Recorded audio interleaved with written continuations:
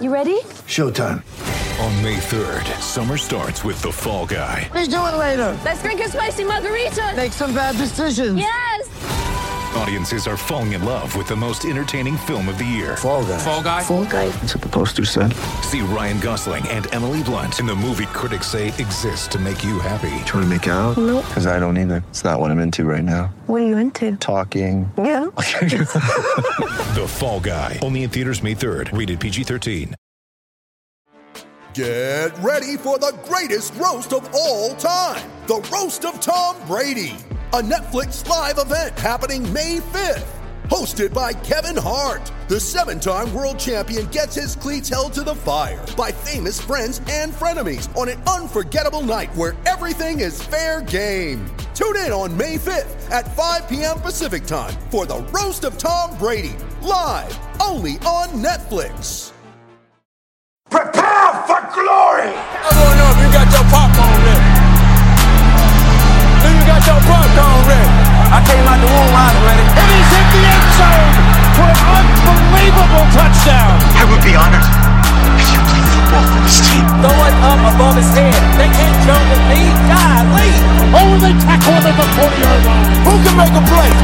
I can. Who can make a play? I can. What's going on, ladies and gentlemen, and welcome to another episode of the Fantasy Football Roundtable Podcast, proud members of the Full-Time Fantasy Podcast Network. You can find them at FTFPodNet on Twitter. You can find me at SportsFanaticMB on Twitter. Today, well, I'm just so excited I almost forgot to talk about Full-Time Fantasy, so I do apologize. With FullTimeFantasy.com, you've got a ton of other great podcasts, such as Jim Day of FF Champs, Adam Ronis of Dr. Roto of SiriusXM, Bob Lung of the award-winning Fantasy Football Consistency Guide, Anthony Servino of FF Faceoff, and many others. My goodness, I can't talk, guys. I'm sorry. I'm excited. Many others, and you can find all of them on FullTimeFantasy.com. It is going to be everything you need for all of your Dynasty, Redraft, IDP, everything content. Check them out for all of your fantasy advice. For today's episode, it's just me, guys. I'm going solo with a guest. I've got Mr. Ray Garvin. You can find him at RayGQ on Twitter. Dude is phenomenal follow. Not just for all kinds of fantasy knowledge, but Devy, college especially. The dude does his homework. He is legit at it. Has an amazing podcast called Destination Devy. Check it out.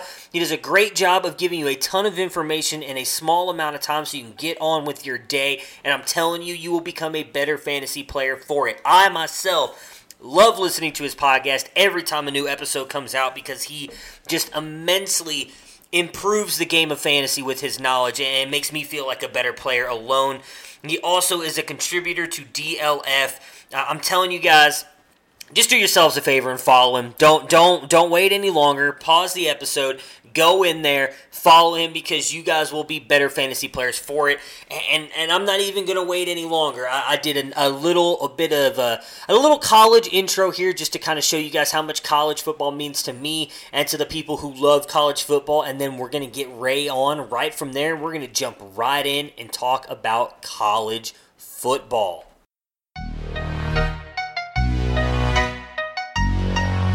College football is back, and it has started a frenzy among its fans. But why? Why is college football so popular, and why has it started to overtake the NFL? Because college football is about more than football. It's a way of life. It transcends race, gender, whether you're rich or poor. Your community comes together on a Saturday. It brings everyone together. The feel of a win or loss is different here. These colors, they don't run. It's in our blood because it's true passion. The pageantry helps it transcend the notion of it being just another sport. The traditions are unique to each school and each team.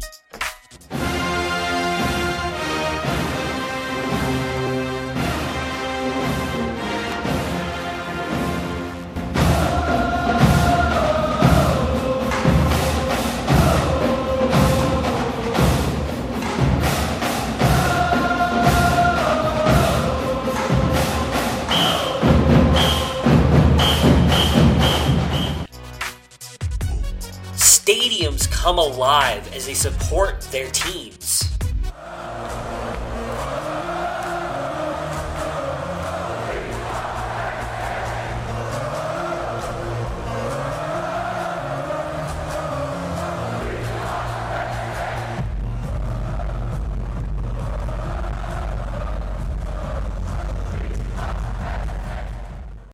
Those atmospheres like that can give anybody chills and allows their team the emotional and support that they need. The love that is shown by these fans fuels these players as they play with love and loyalty.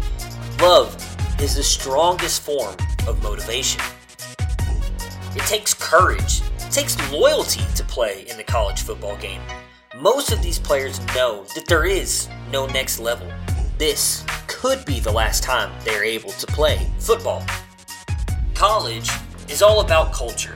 For many, it's what helps shape us into who we are destined to become away from our friends, family, and loved ones, and are invited and embrace a culture that we have not yet known in our lives.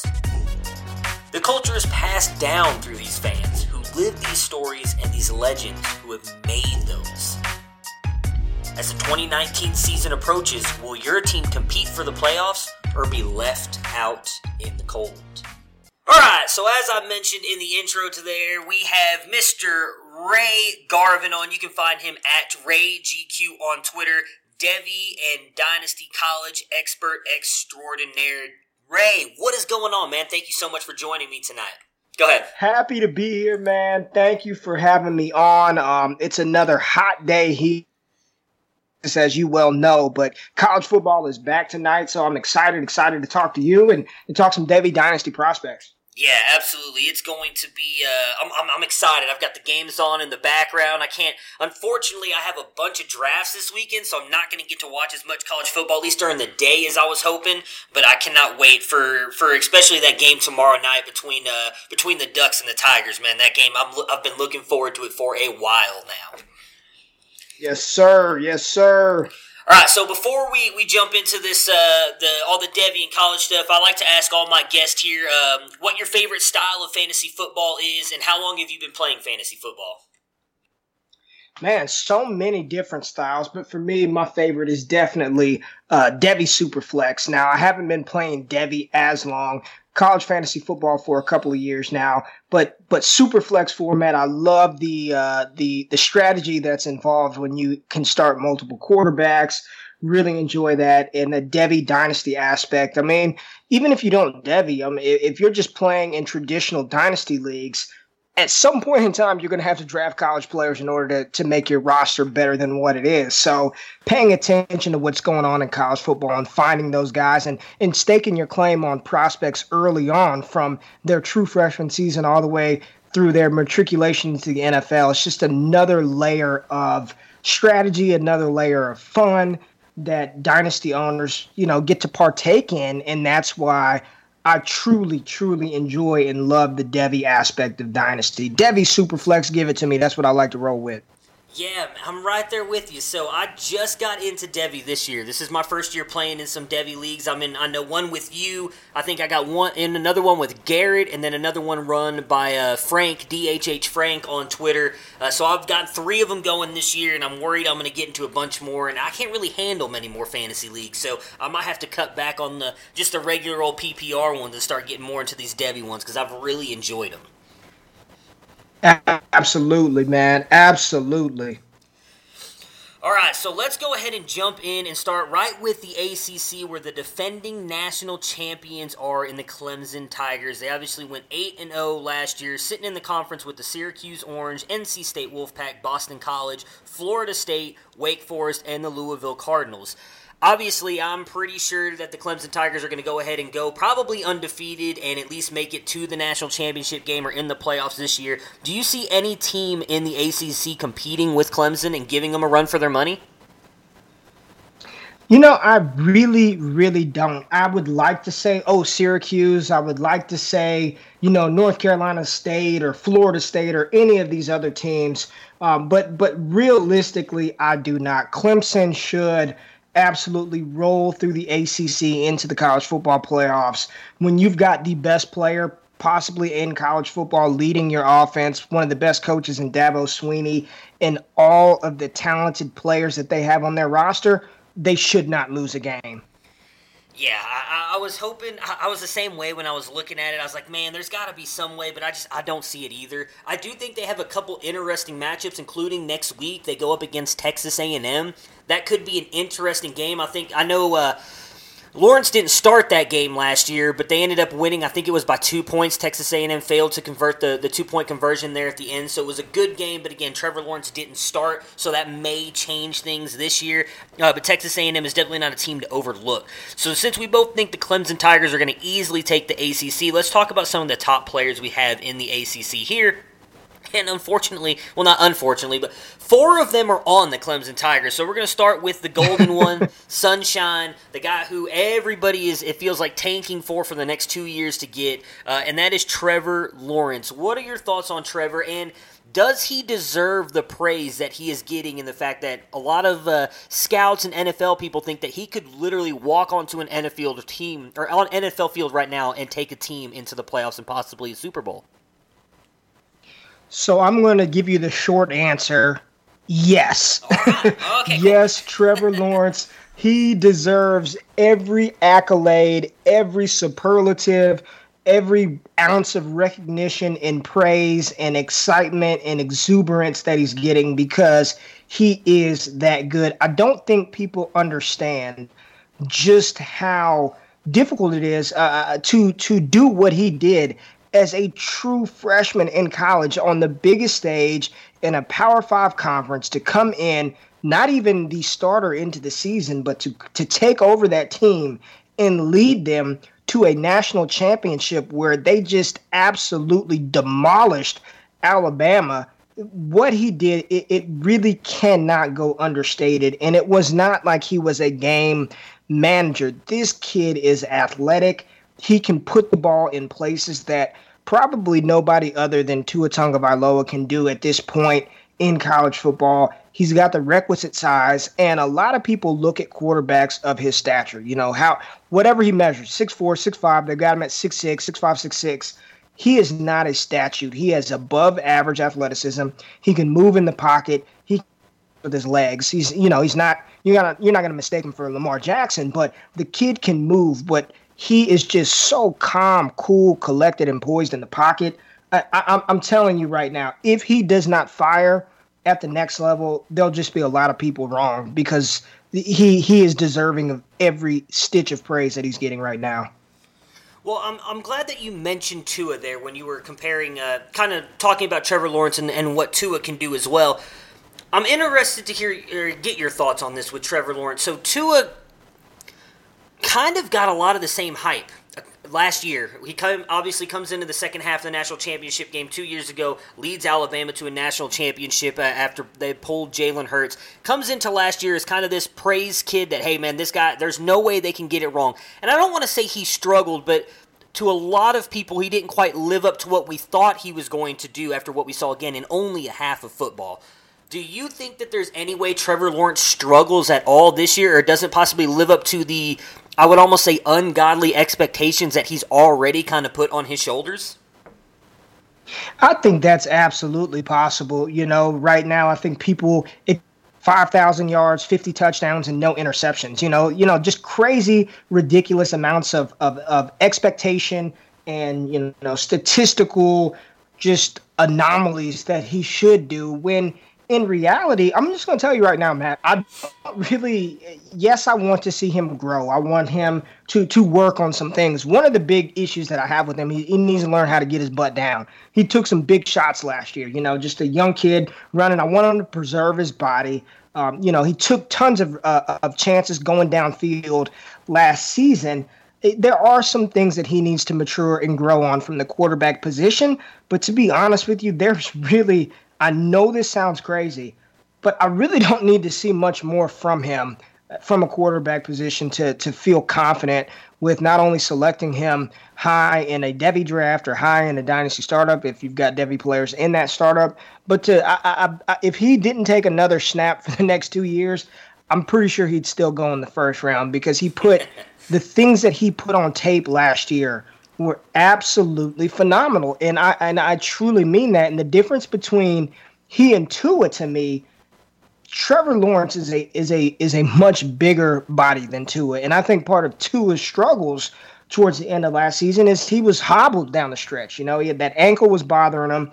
Tua took some shots, man. Tua took some shots. And some of those defenses that he had to play against in the SEC, Trevor Lawrence isn't going to have to face that in the ACC. Who's the toughest defense in the ACC that Trevor Lawrence is going to go up against? So while I do think there are some things that he absolutely has to improve on and will, I just don't see him, I'm not even going to say suffering the same fate, but going through the same thing that Tua did. I just don't see it. And they're just too talented on offense to really fail.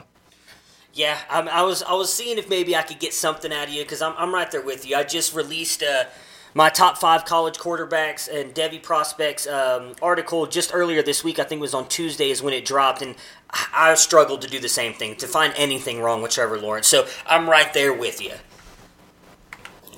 Well, you mentioned that Trevor Lawrence has a bunch of weapons around him, and he has what's considered at least a top 3 running back right now. Devy prospect, dynasty prospect, however you want to look at it, and that's Travis Etienne. Tell me what your thoughts are on him. I know a lot of people are a little worried about his pass catching. Obviously, there was an article came out a little while ago where he admitted to being a little bit afraid of catching the ball at times. So what are your thoughts on him, and where does he rank for you among the Devy running backs this year?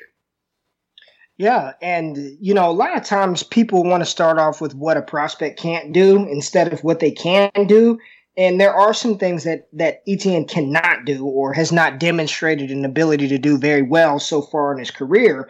But what he can do is run the damn ball. And as I'm watching right now, he just ripped off a 14-yard run and looked fantastic.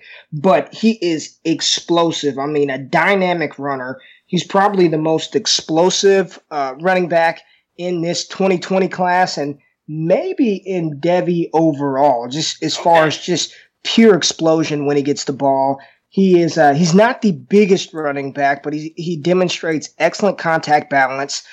He's able to absorb those hits, stay on his feet, and just explode down the field with that tremendous 4.4, whether it's 4.4 or 4.3 speed, just very, very fast.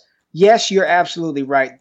The fact that he is not a proficiency in catching the ball is a problem, and because of that, I'm going to sound like a hypocrite here because the guy I have it too kind of demonstrates the same thing. But I've got him at 3 as far as my Devy running backs. He's behind DeAndre Swift and Jonathan Taylor for me.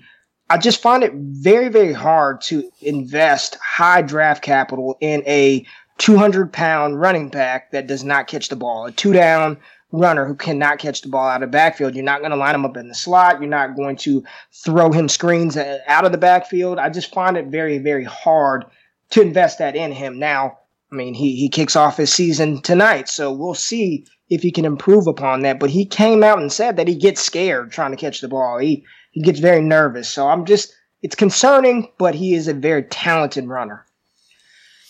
Absolutely, and another talented player on Clemson is a top wide receiver in T. Higgins. I have him ranked in my top 10. I imagine you have him there as well. Tell me what your thoughts are on him. The Twin Towers out there, and T. Higgins sort of gets overshadowed because of the freshman sensation last season in Justin Ross. But I believe T. Higgins is a fantastic wide receiver. I'm very excited about what he can do at the next level. At that size, at 6'4", 200 pounds, 205 pounds.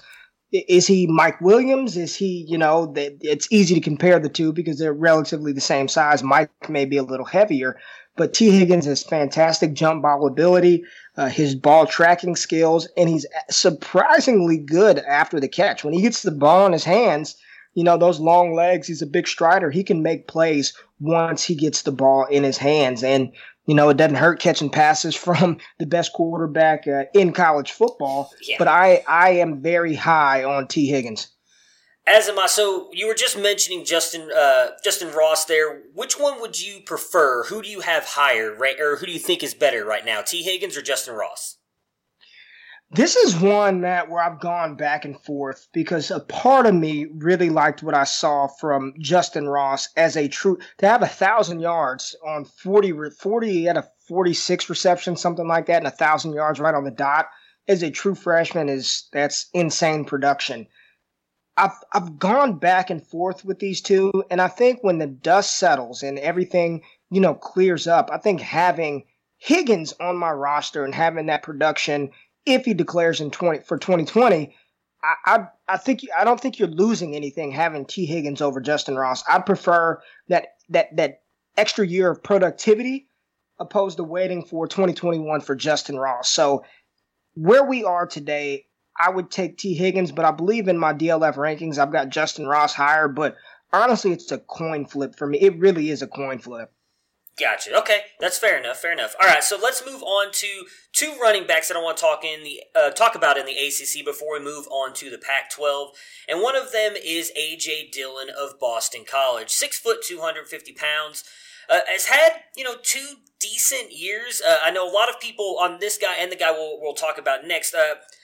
It seems like you're either on the side of the coin that he is a good prospect and you're excited for him and you're just not sure about the team around him, or you just think he's a bad prospect overall. So what are your thoughts on A.J. Dillon? I think A.J. Dillon is a very good running back. He can run the ball. He's a talented between the tackles grinder. I believe that he has a role at the next level. I don't know what that role really consists of. The fact that he had 0 targets, 0 receptions, and 0 yards as a pass catcher last season is very concerning. And a lot of people have said, well, did he just not get the targets, or did he have no receptions because he just wasn't? He didn't get in the targets because he's not a good pass catcher. And I do not want to invest high draft capital in a 2-down grinder at best who I do not believe he's going to run a 4.4 or 4.3. I do not believe he's going to display elite lateral agility.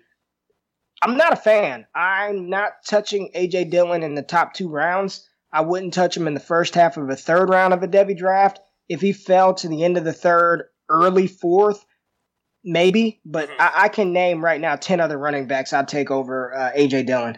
Very nice. See, so I'm right there with you, but I do know there are a lot of people, I don't want to say that defend him, because obviously he's still a very good player. He's a good college player. But just they have him as like a top 12 running back in Devy or in college right now, and I just don't see it either.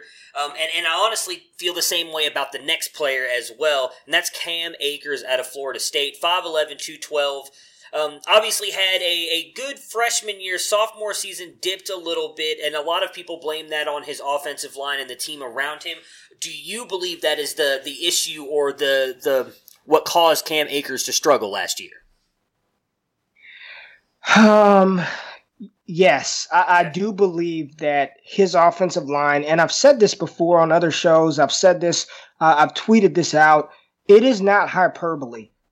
They had one of the worst offensive lines in college football last season, Florida State. It was that bad, which just blows my mind that a Power 5 program like Florida State can't recruit talented offensive linemen, but it was horrible. And because of that, Akers wasn't afforded, holes and yards to make plays early, when he got the ball. And that definitely played a part in his dip of production in 2018. However, he just looked hesitant. He did not look the same as he did as a true freshman. And I've asked the question, can players' confidence, can they be broken? Can things happen in a player's career that just kind of shakes their confidence and it takes them a while to regain it, or they just never get it back?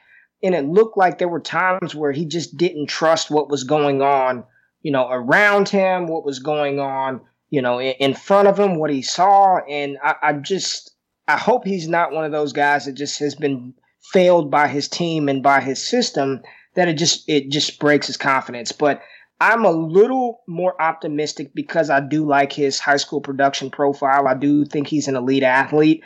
He was a quarterback in high school, a running quarterback, so he's still learning the position. So I do have a little more confidence that he can figure it out opposed to A.J. Dillon, which I think we know what he is. Okay. Where do you have Cam Akers? I know you like to do tier rankings. Where do you have Cam Akers? What tier? Where do I have Akers at? I think he's tier 2. I think he's closer. I think he's a tier 2 running back for me. Okay, all right, fair enough. I like that. All right, so is there any other players that you want to touch on in the ACC, or should we move on to the Pac-12? I just think that there's some young freshmen basically on Clemson. Joe Nada is somebody that I am excited about. There are a couple of sleepers in the ACC, but for the most part, Miami, I like Thomas. Brevin Jordan is a stud. I think he's a future tight end 2021 prospect. We saw him last weekend. Nobody from Florida that I'm really excited about on the offensive side of the ball, and they're not even in the freaking ACC, but they play Miami. But Brevin Jordan is fantastic. Jeff Thomas has got juice. There's a guy named Sage Surratt. Check him out. I think he's got some talent as well. But really, that's Anthony McFarland. How can we not talk about Anthony McFarland from Maryland? I like Anthony McFarland, Matt, and I don't like to do player comps because he's a redshirt sophomore, so it's so hard to comp people without having their testing time. But just watching how he runs that downhill explosive running style, he reminds me of Devonta Freeman. So if people like Freeman from the Atlanta Falcons, Anthony McFarland really reminds me of him. And this season with no Ty Johnson, who's off to Detroit Lions, I think it's wheels up for Anthony McFarland. All right. So let's start with the Pac-12 North here. I got the Washington Huskies, Washington Cougars, Stanford Cardinals, the Oregon Ducks, the California Bears, and the Oregon State Beavers. Out of all those teams, which team would you choose to win the Pac-12 North?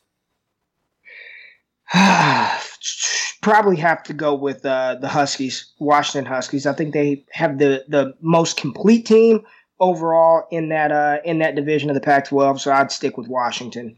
All right, well, I'm going to stick with my Oregon Ducks. I've been riding Justin Herbert for a while now. I think this is finally his shot. I think the Pac-12 really rests on his shoulders and the team that I'm picking to win the Pac-12 South, and that is the Utah Utes, who play tonight.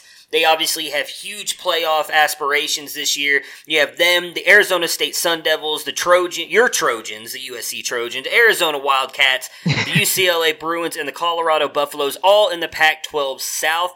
Are you picking your Trojans to win the South? I want to. I really, really want to. And I think when we talked before, I told you I was sticking with USC. But I'm going to pivot because Utah's defense is insane. They have a crazy defense, and they still have a very talented offense. They've got Zach Moss in the backfield. So I'm going to pivot and go against my gut. I've got to be objective here. And I'm going to say Utah wins the Pac-12 South. Yeah, and so obviously probably by the time most of you listen to this, Utah will have already played. They're playing BYU tonight. Going to be a great game. I think the Holy War, a rivalry game, week 1 of the college football season that cannot be easy. But if Utah can get past this, I like their chances for the rest of the season. So some of the top prospects. Oh, my bad. We gotta pick a champion here. So if you've got the Huskies and the Utes going in there, and I've got Oregon and the Utes, who are you picking to come out of the Pac-12? I'm going with Kyle Whittingham. What is his name? Kyle Whittingham, the coach? Yeah. Utah Utes.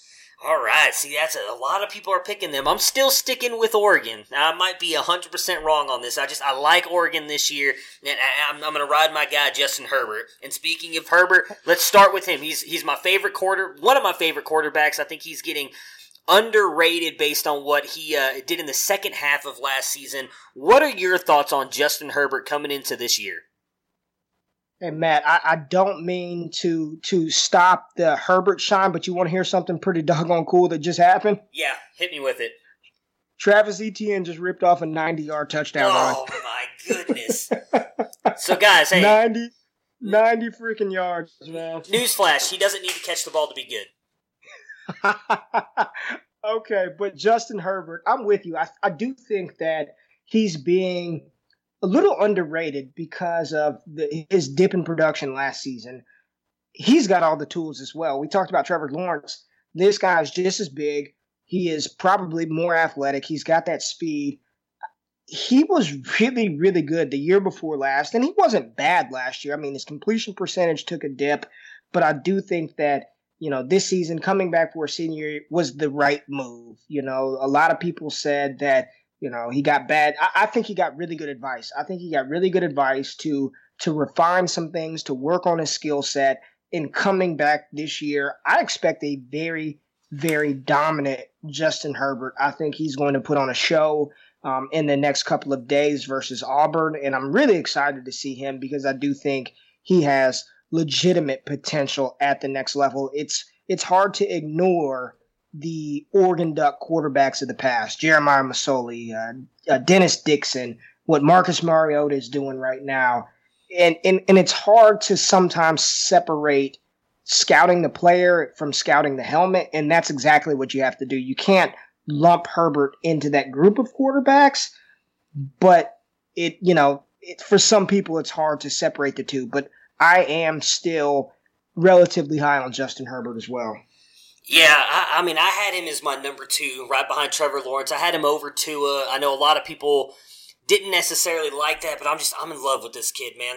From what I've seen from him on his good times, he looks like an amazing prospect, and you can't take away what happened in the second half there. He really did struggle, and he does have a little bit of an injury history as well. That does worry me. I would really love to see him play a full season this year, and I do, as I've stated many times already here, I think if he does, they're going to win the Pac-12 North and possibly make the playoffs for the first time since they got their asses beat down here in Arlington by my Buckeyes. So I'm excited, though, for him in this season. I want to talk about Laviska Shenault of Colorado. He is an exciting wide receiver that can do it all, but is considered very raw. Where does he fall for you in your tiers of wide receivers, and what are your thoughts on him this season?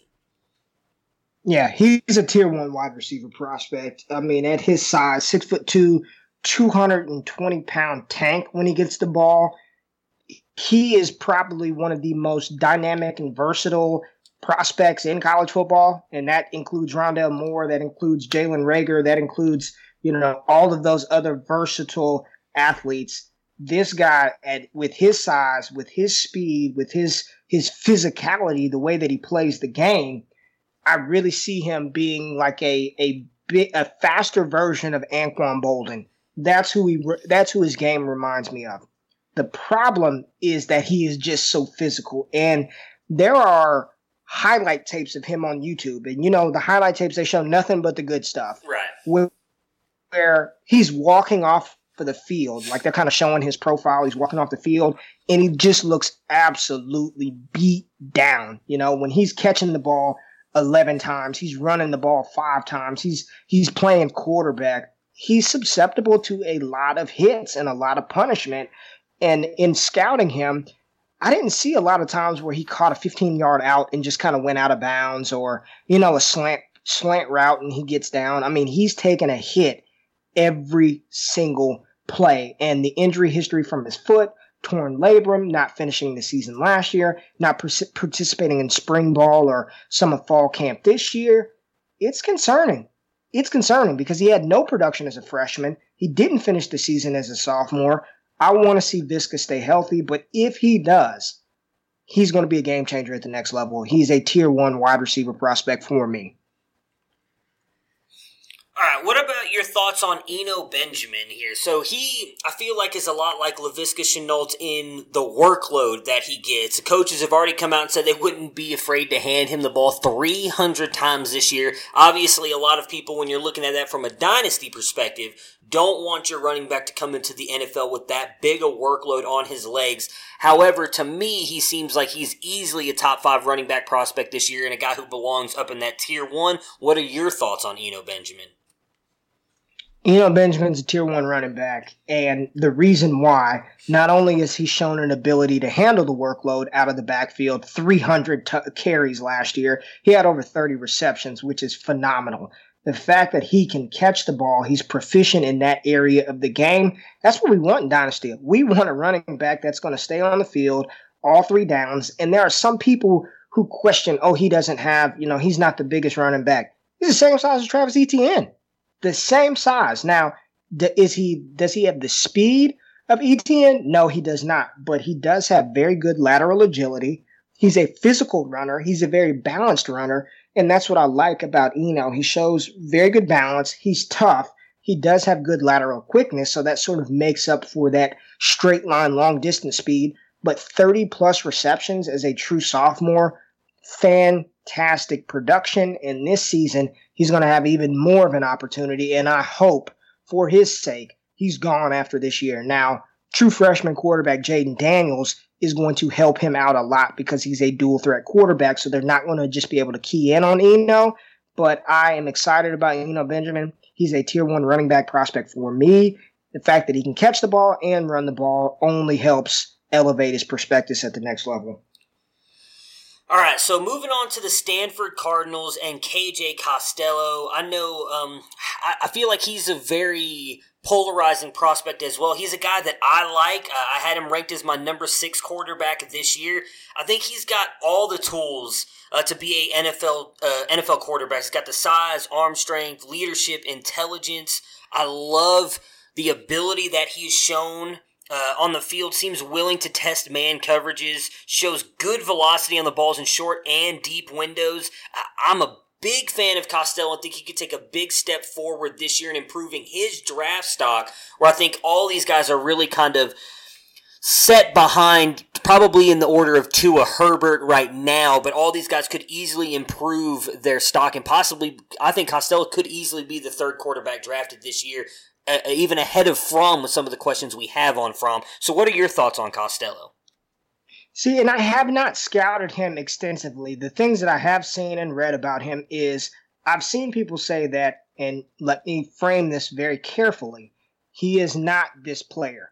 But I've seen people say he's got just as good, if not better, arm strength than Andrew Luck had at Stanford. Now, he is not Andrew Luck, but he can make the throws. He can. People forget those plays that J.J. Arcega-Whiteside was making last season. It was KJ Costello throwing him the ball, giving him those opportunities, placing the ball in the areas where only JJ can go get it. But he does have the requisite arm strength. He's got the size. You know, I'd like him to cut down on some of the silly mistakes he made last season, throwing the ball in a triple coverage. I was watching a game the other day, and there are some boneheaded plays there. But, you know, playing in that Stanford Cardinal offense, which is a pro-style offense, is good for him as well. I like Costello. I'm not, overly sold on him, but I'm not just completely down on him. I can definitely see him, especially if you play in those Superflex leagues, him coming in the NFL, you know, being a backup for a couple of years and then finally getting that opportunity to start and showing some people what he has. All right, the next running back prospect is a guy I love. I got him in a bunch of my Devy drafts this year. He was consistently dropping. It was actually a guy in the one that you're a commissioner of. I was trying very hard to trade back into the 4th round so I could draft him because I was surprised he was still on the board, and that is Jamar Jefferson of Oregon State. I mean, this came in last year as a true freshman, obviously got the job due to injury, 1,300 yards, 12 touchdowns, 25 catches for 147 yards. I love his contact balance, consistently breaking arm tackles, got breakaway speed, one of my favorite guys. Now, obviously, not a prospect or NFL prospect till 2021, but I'm excited to see him this year. Interested to see what your thoughts are on him, and then obviously the fact that he's possibly going to be sharing a backfield in Oregon State. So what are your thoughts on him? Big Jamar Jefferson fan. I mean, he was 9th in the country in rushing yards last year, and he wasn't even supposed to start the season going into the 2018 college football year. He wasn't even supposed to be the starter. He was not a highly rated recruit out of high school. I believe Oregon State was like his only Power 5 offer that he had. Yeah. But at 5'10", he's over 200 pounds. He's really, really good. And a lot of people have not seen him play, or they don't know the name, A, because Oregon State is not good, and B, those Pac-12 games come on so freaking late at night, no one's staying up to watch Oregon State battle the Rainbows of Hawaii. Nobody's watching that. But Jamar Jefferson has put what he can do on film, and it's time for him to get some respect. When we're talking about those 2021 running backs, you hear about Keontae Ingram and Zamir White. you need to have Jamar Jefferson up there because he looks like an NFL running back. I think he fits that mold. He's shown an ability to catch the ball. I'm a fan. All right, and staying on running backs, and I want to get your opinion on this guy. I have not had a chance to scout him that much, but I know a lot of people are in love with him. You mentioned him earlier, and that's Zach Moss. What are your thoughts on Zach Moss, and how highly do you have him ranked? Yeah, I feel a lot of the same things that I said about A.J. Dillon, that kind of two-down grinder. Uh-huh. That's how I feel about Zach Moss. I think he's a fantastic college running back. I really, really do. I think he's a fantastic college running back. I think he will have, make an impact in some degree on an NFL roster. I think he'll make good plays at the next level. But for what we are looking for, Devy, Dynasty, fantasy points, I'm just not seeing a fantasy impact player in Zach Moss. Again, I do not like to invest in two-down grinders unless they have some special, unique skill that, Travis Etienne, we talk about him not catching the ball. Well, the difference is he runs a 4.340, and he doesn't have injury history with torn ACLs and ankle injuries and things of that nature. Zach Moss, I am not as high on him as others. I believe I have him. He's either tier 3 or tier 4 running back prospect for me. Not really interested in investing in him, but I do think he has a role. I do think he will have a place at the next level. And there are some people like Zach Moss. Let's just say, for instance, let's hope this doesn't happen because I've got Christian McCaffrey on one of my stronger rosters. But say McCaffrey was out for a week and Zach Moss was his backup and Moss had to start a week in the NFL. I think he can give you a RB2, RB1 week. You know what I mean? Yeah. Potentially. For a game or two, but for throughout the season, I'm not looking to invest anything in Zach Moss. All right, and then we're going to jump on to your Trojans here. So I know that Amon-Ra St. Brown, I'm hoping I said that right, is Equanimeous St. Brown's younger brother. He's considered to be the best prospect out of that whole family. If you haven't seen this family, by the way, dude, their dad is a weightlifter, I believe, or some kind of bodybuilder. He is jacked. His mom was a track star. They're extremely smart. I believe they all speak like 5 different languages.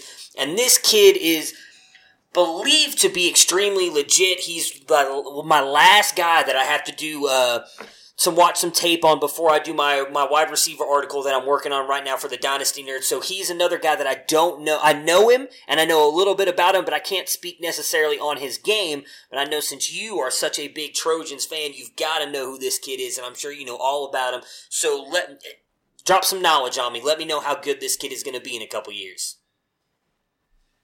Yeah, Amon-Ra St. Brown is a stud. And the thing that I can, if I had to use one word to describe him, he's a tactician.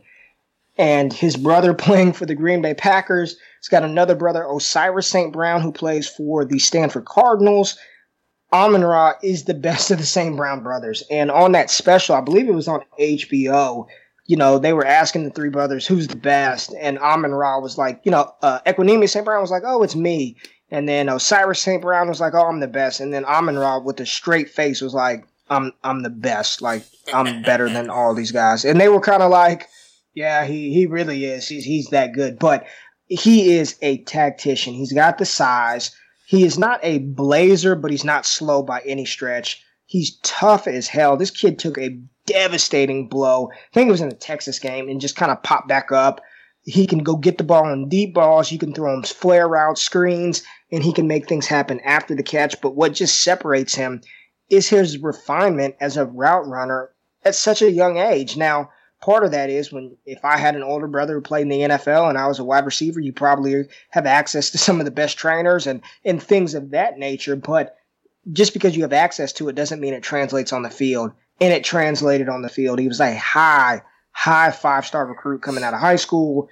I mean, to put up the numbers that he did as a true freshman in the Pac-12 at the wide receiver position, phenomenal. I am a big Amon-Ra St. Brown fan. I think he is destined to be a first-round pick here in the next couple of years. And if I'm a dynasty owner, if I'm playing in Devy, he's somebody that I'd be more than comfortable taking in the second round of a Devy startup.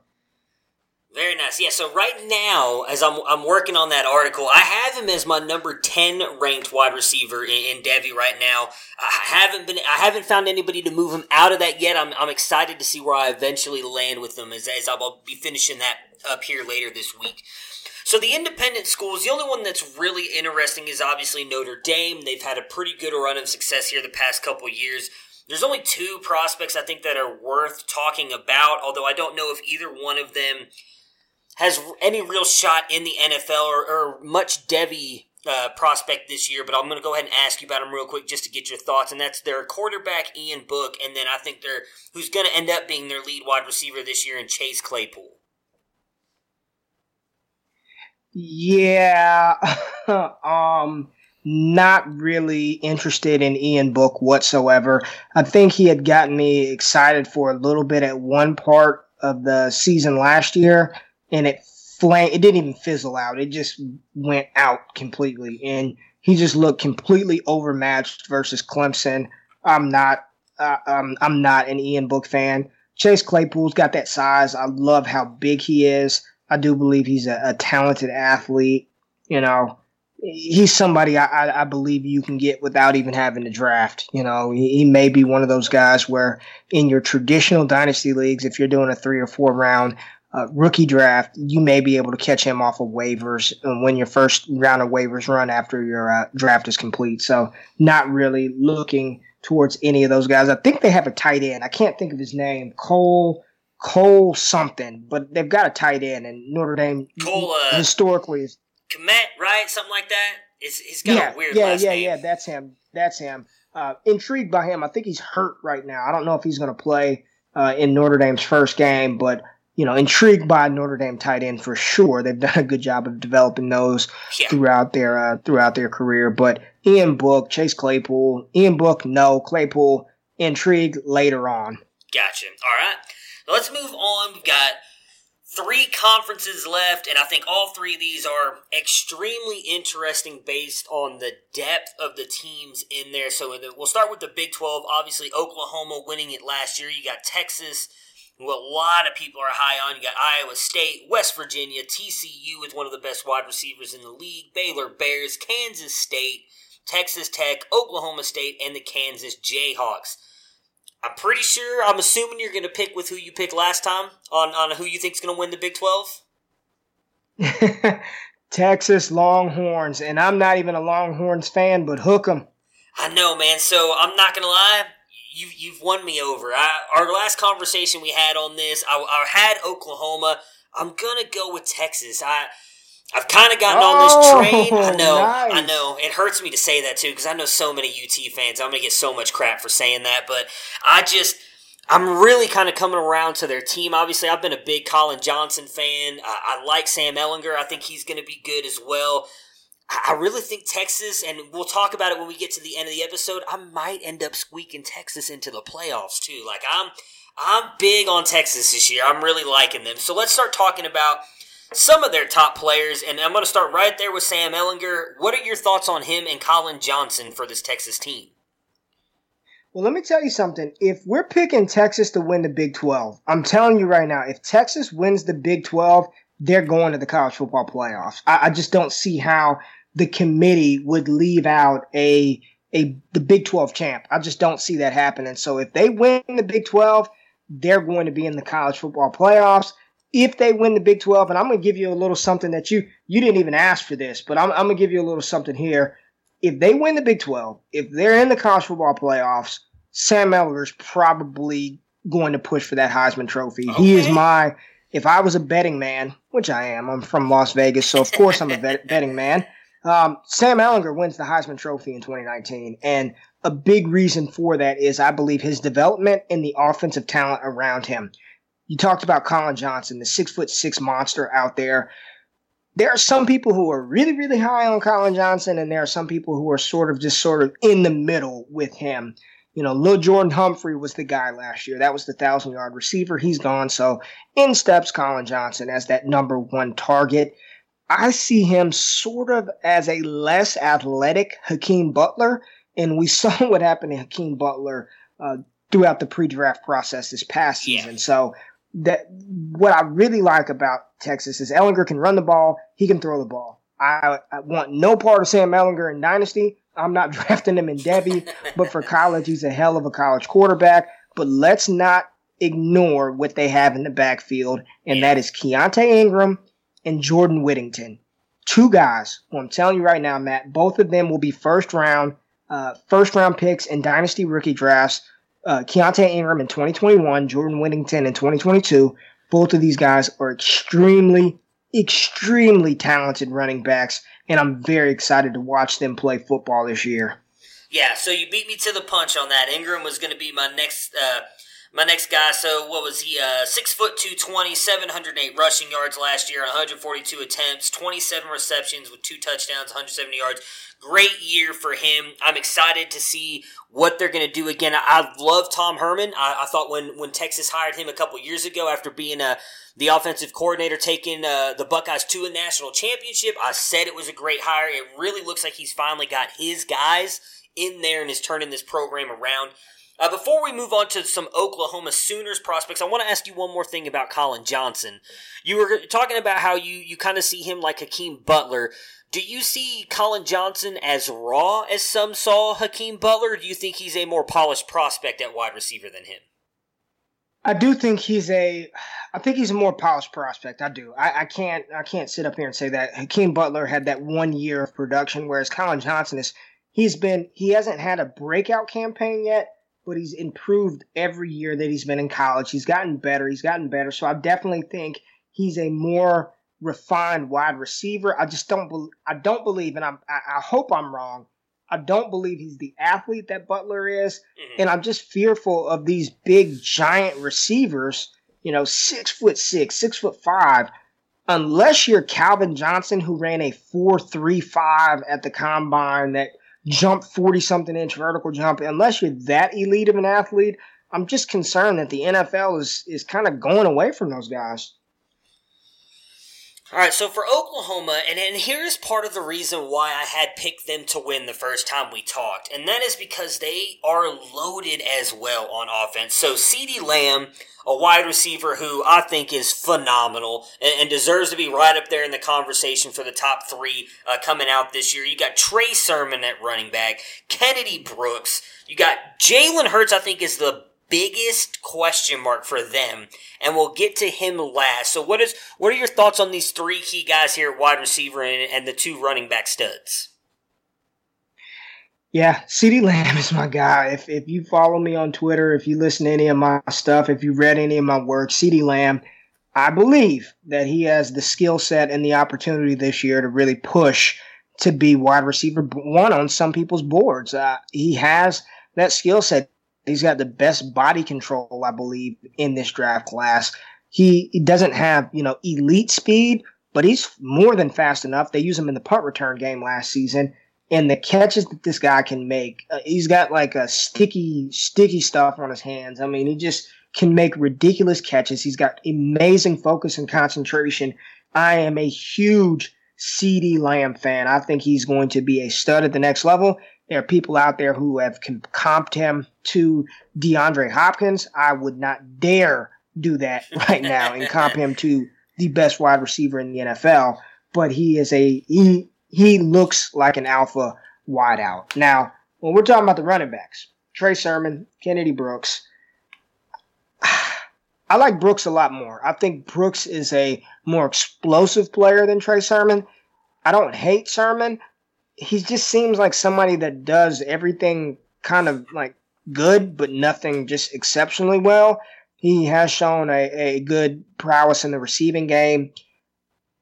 The problem is just the touches in the backfield. You got Brooks, you got Sermon, but they also signed the number 1 ranked junior college running back in Ramondre Stevenson, 6 foot, 235-pound wrecking ball. And then they've got TJ Pledger back there as well, who was also a very talented runner. So that's going to be one of the more interesting dynamics outside of Jalen Hurts, of course, of watching what they do in the backfield with Kennedy Brooks and Trey Sermon, who were both named as co-starters. So, I think Oklahoma liked what they saw. Kennedy Brooks led the team in rushing last year. He was the guy, or it may have been Kyler Murray, but Kennedy Brooks was the leading running back but I like Brooks a little bit more than I like Trey Sermon. Okay. Yeah, I'm right there with you on Brooks. So 1,056 yards last year for Brooks, and Sermon just 947 with almost 50 more carries as well for Sermon. So not quite as good on the averages as well there for his rushing yards.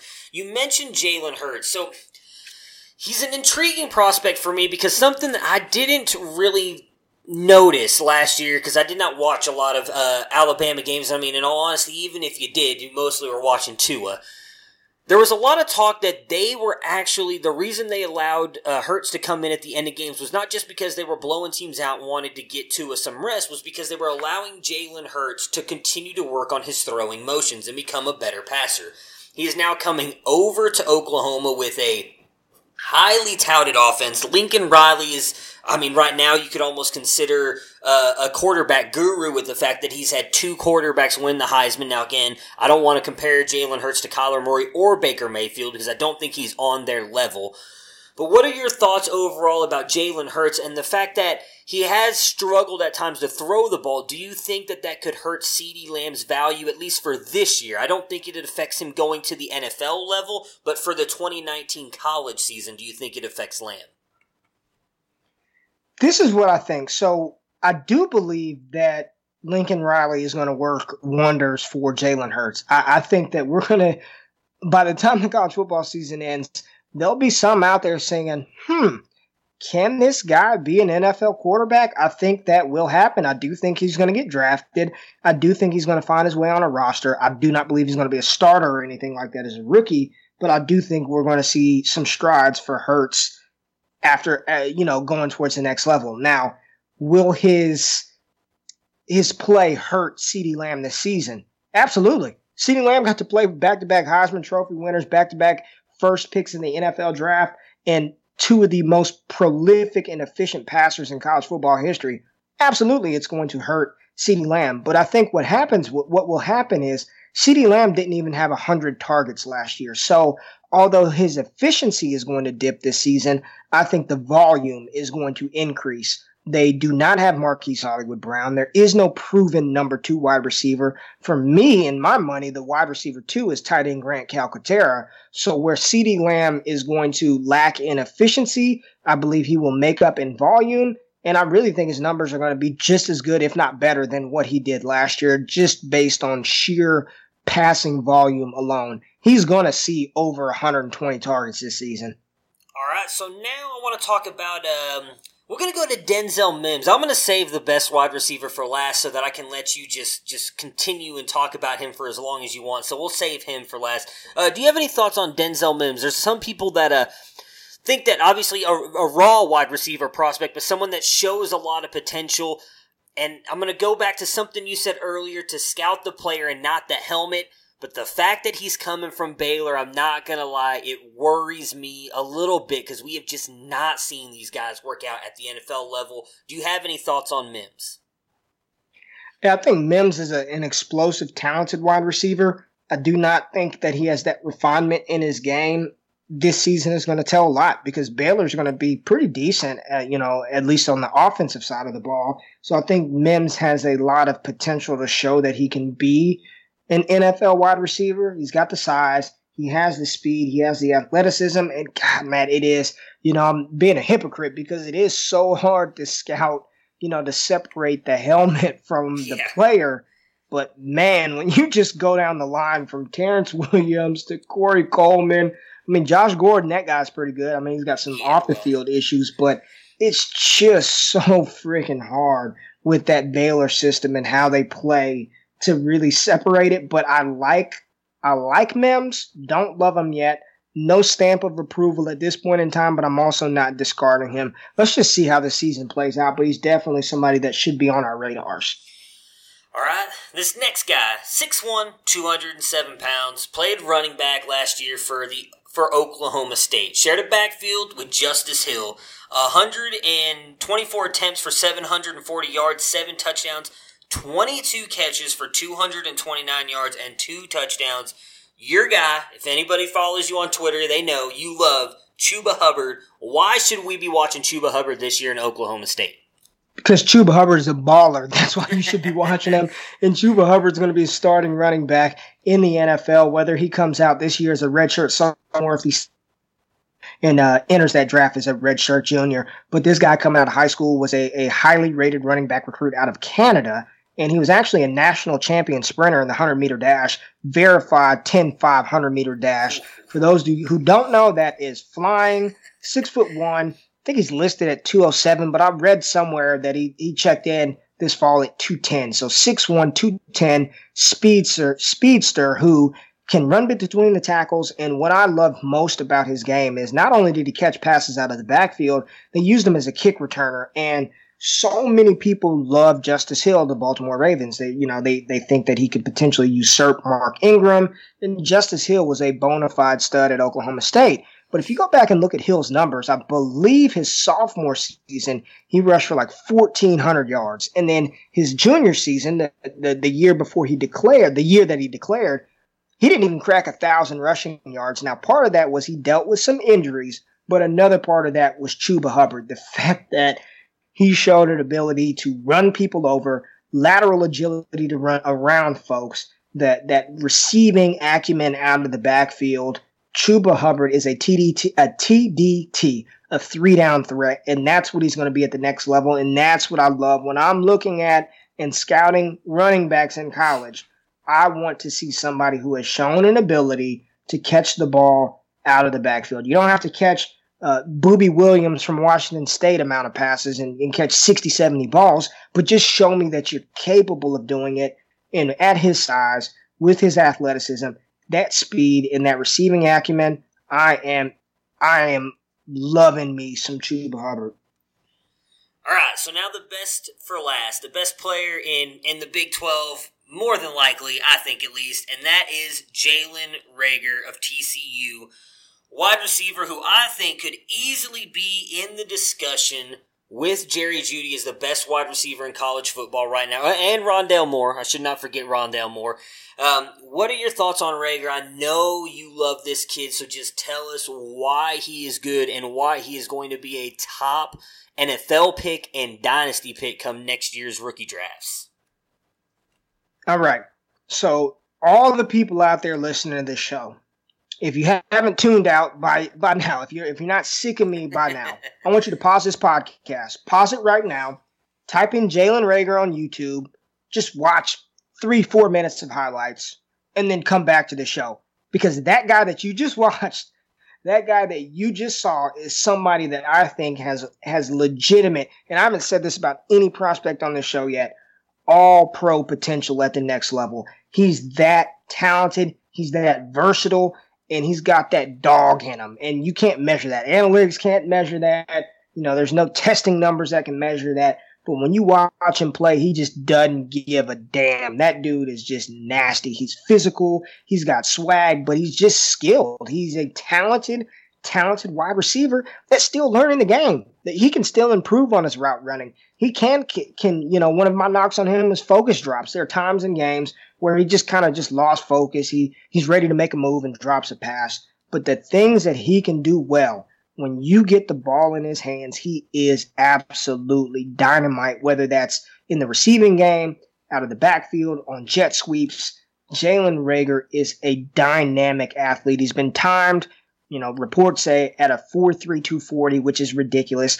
If whatever hand times I get, I always add 0.05 seconds to that. So even if that averages out to a 4.37, that is elite speed. He was in high school. Let me tell you something. In high school, he long jumped 26 feet, which at the time was the longest jump in the country, in the United States of America. He jumped farther than every single person out there. And why is that important? Because that shows explosiveness. He is an explosive just animal out there. 5'11", 195 pounds. And he did it on an offense where no quarterback completed, I believe, over 61% of their passes. It was just an absolute mess offensively at TCU.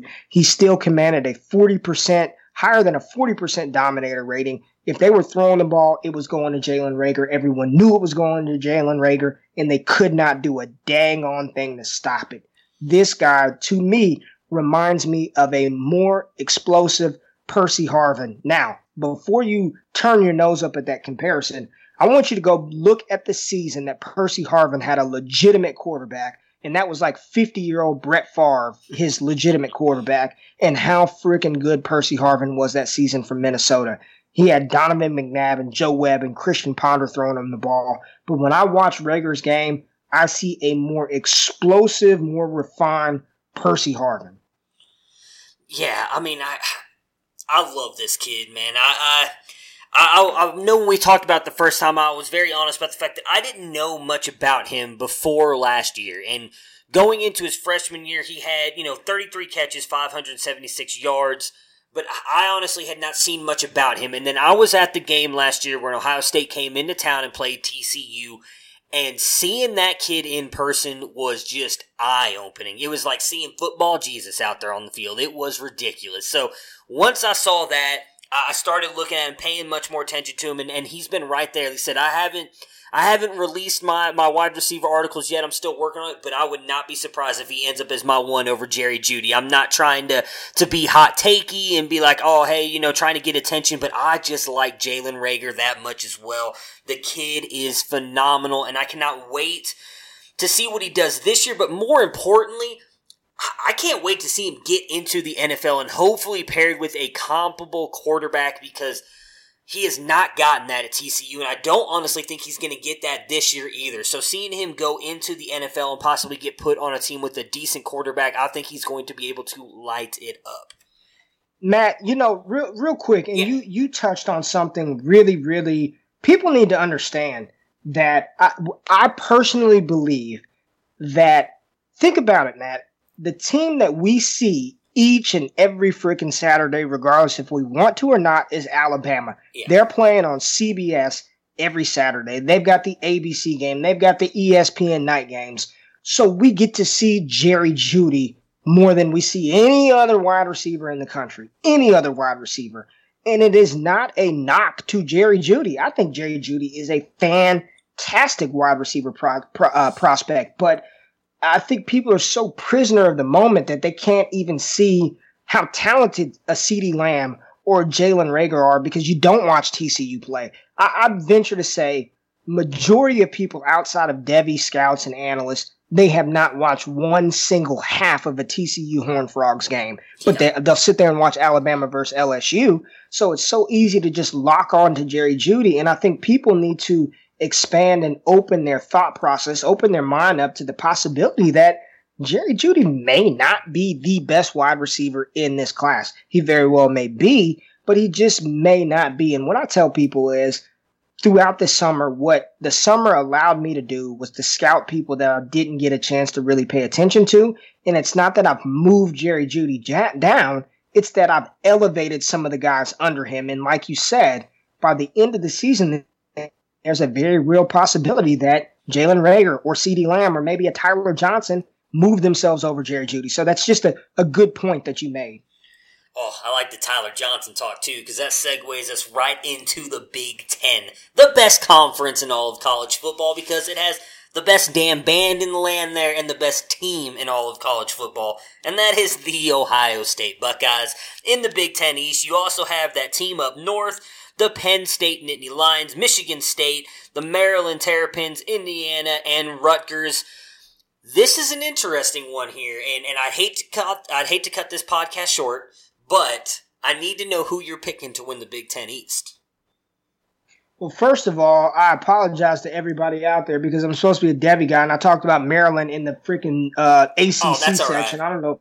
I don't know what the hell I was thinking about, but I mean it's Ohio State, man. Let's just cut the chase. It's Ohio State.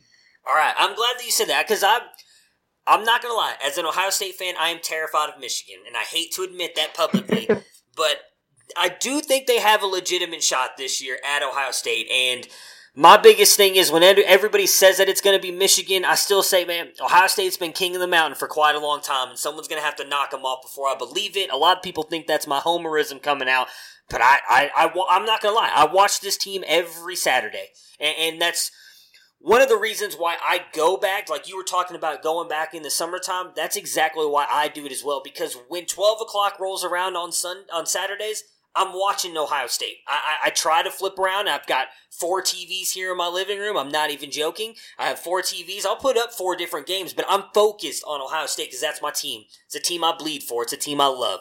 So I do miss out on some of those guys, and I do think Ohio State is loaded with talent. In the Big Ten West, and this one is going to be interesting. I'm interested to hear who you pick to win the Big Ten West. So you got the Northwestern Wildcats who won it last year, the Wisconsin Badgers, the Purdue Boilermakers, Iowa Hawkeyes, and the Nebraska Cornhuskers, Minnesota, and Illinois. Who do you have winning the Big Ten West? All right. I really want to just say Northwestern. 8-1 last year. They won the Big Ten West last year. But I'm going to say Scott Frost turns it around, and the Nebraska Cornhuskers with Adrian Martinez pull it off. Okay, so I love that pick. I don't know if you saw my tweet. It was probably a couple weeks ago. I was scrolling through. I know you follow them as well because I've seen you tweet some of their stuff out. But PFF College, they tweeted out a thing that Adrian Martinez is he's like the 5th in the odds to win the Heisman, and I don't think enough people are talking about him, and he is a phenomenal quarterback prospect.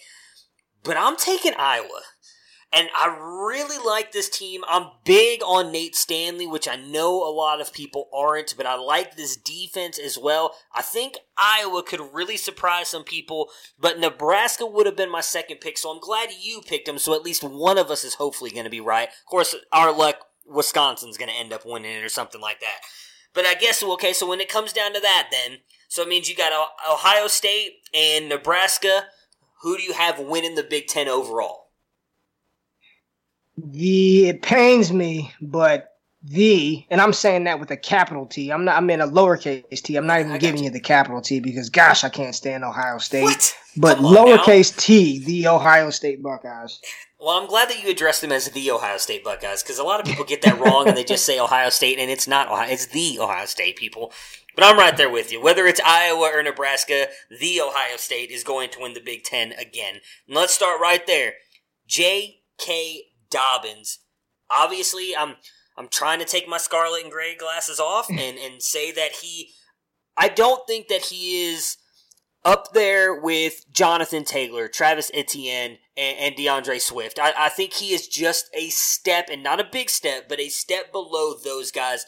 What are your thoughts on Dobbins as a Devy and Dynasty prospect? All right, Matt, so we're going to have a little disagreement here because I am not as high on J.K. Dobbins as you, and I'm not as high on J.K. Dobbins as some others. I'm not low on J.K. either. He is the first person because I tier my prospects, and then I rank them inside the tiers. Okay. So J.K. Dobbins is the number 1 tier 2 running back that I have, and I'm very much open to moving him up into tier 1 this year. I believe that he does everything above average. He does everything above average. He runs above average. He's got above average speed. He's got above average contact balance. He's got above average agility and receiving ability. But I don't see him do anything at an elite level. I don't see him do anything elite, and that is why I have him where I have him. The other guys that I have are ranked above him, even though they may not have the entire complete package, because I don't think any of these running backs have the complete package. Each of them do something at an elite level, and I just don't see that from J.K. Dobbins. And his freshman season, I was really excited about him. And then as a sophomore, and I know Mike Weber was there, but Mike Weber, he couldn't. And maybe that's the Ohio State system where they use multiple running backs, and it just was Weber was hot or whatever it may be. But I think a lot of people tend to close their eyes and think that it's Ezekiel Elliott back there, and he's not Zeke. Yeah. And it just concerns me that his yards per carry dropped a full yard from his freshman season to a sophomore season. I think he's got room to grow for me. So I'd be interested to hear why you're so high on him. It may sound weird, but I think it's because of what you just said, and that I don't disagree with you that he's not elite in any one thing, but I think he is above average in everything. And I think that makes him one of the most complete all-around backs because in my opinion, he can do it all. He is good in the receiving game. He is a good rusher. He's actually a very good pass blocker, which I think a lot of people overlook when it comes to running backs. So when he gets drafted on an NFL team, much like Zeke, now I don't want to compare him to Zeke in the overall game, but Zeke, he is on the field all the time for the Dallas Cowboys, not just because of what he can do rushing and receiving, but because he's also such a good and willing pass blocker that the Cowboys know Dak Prescott is not going to get killed out there with Zeke there. Dobbins is a good pass blocker as well. I do think that the Weber thing and the system has something to do with Dobbins' struggles in his sophomore year. I'm interested to see what happens with him this year, and this is the year that I think is going to either make or break him for a lot of analysts. I'm worried about Master Teague being there, obviously, and then possibly splitting, because I don't know what Ryan Day is going to do, and I'm interested to see what he does with that offense, but I really think it was a lot more Urban Meyer and the way he runs his offense is what hurt Dobbins this past year, because that freshman year that you were talking about, it was him. Weber was hurt, and we all saw I think what Dobbins could be if he's the unquestioned one. So I don't want to say that I'm sold on him as like a top prospect. I do have him at 5, and that's right there with Eno Benjamin. I do have him at the end of my tier 1. So it's not like I sit there and say he's right there with DeAndre Swift and those guys. He is a step back from them, but I do have him at the end of my tier 1. My tier 1 ends with him and Eno Benjamin. I have them almost in a virtual tie. Eno Benjamin, I give the slight edge based on his production for 2 years compared to Dobbins really just 1 in his freshman season. That makes sense. That's fair. That's fair. All right, so let's talk about a running back prospect that is considered right up there as the 2. He's my 2. I'm interested to hear where you have him, and that's Jonathan Taylor out of Wisconsin. Gets a lot of comparisons, obviously, to Melvin Gordon based on their offense, obviously the same college team. I think he gets knocked a little too much for how good that offensive line is, because while that offense does block a lot of good holes, it's what he does after the ball that makes him, at least after he gets through that hole, that makes him such a good prospect to me. But I'd love to hear your thoughts on him. Are you someone who really likes Jonathan Taylor, or do you think he's more a product of that Wisconsin offense? Love Jonathan Taylor, my running back 2 in the 2020 class, my Devy RB2. He is the best pure runner in college football. I think he's just the best pure runner in Devy Dynasty in college football. Not saying he does everything well, because he does lack that receiving prowess so far. I mean, just as inadequate as Travis Etienne has looked catching the ball, Jonathan Taylor's right there with him. But running the ball, what he can do, and at first I thought he was a product of the Wisconsin offensive line, but I've really, really studied what he can do. He has elite vision. He's got more than enough burst and adequate speed. I mean, this guy was a track star in high school. A lot of people look at him and don't think that he's a blazer. Jonathan Taylor is going to run, and he's going to run very, very fast at 220 pounds. He's physical. He's got excellent balance. His vision is outstanding. The things that he can do behind the line of scrimmage, when those holes aren't there, which did not happen often because their offensive line was literally like the best in college football.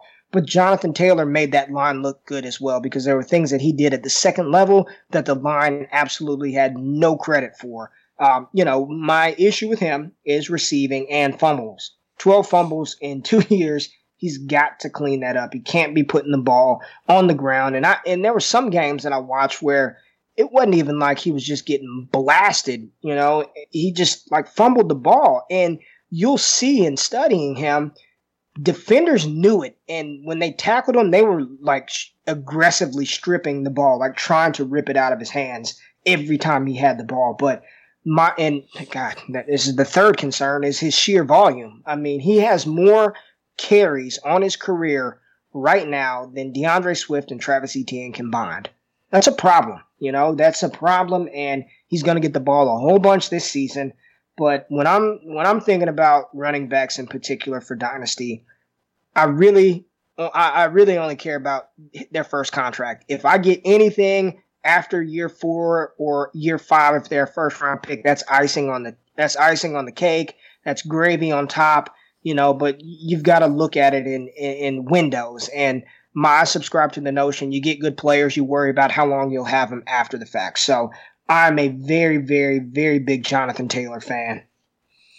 All right, let's talk about the one quarterback I have on this list in the Big Ten, and that's Nate Stanley at Iowa. I mentioned earlier I think he's going to be the reason why Iowa wins the Big Ten West. I'm sorry. What are your thoughts on Stanley? Do you like him? No? Any thoughts on him?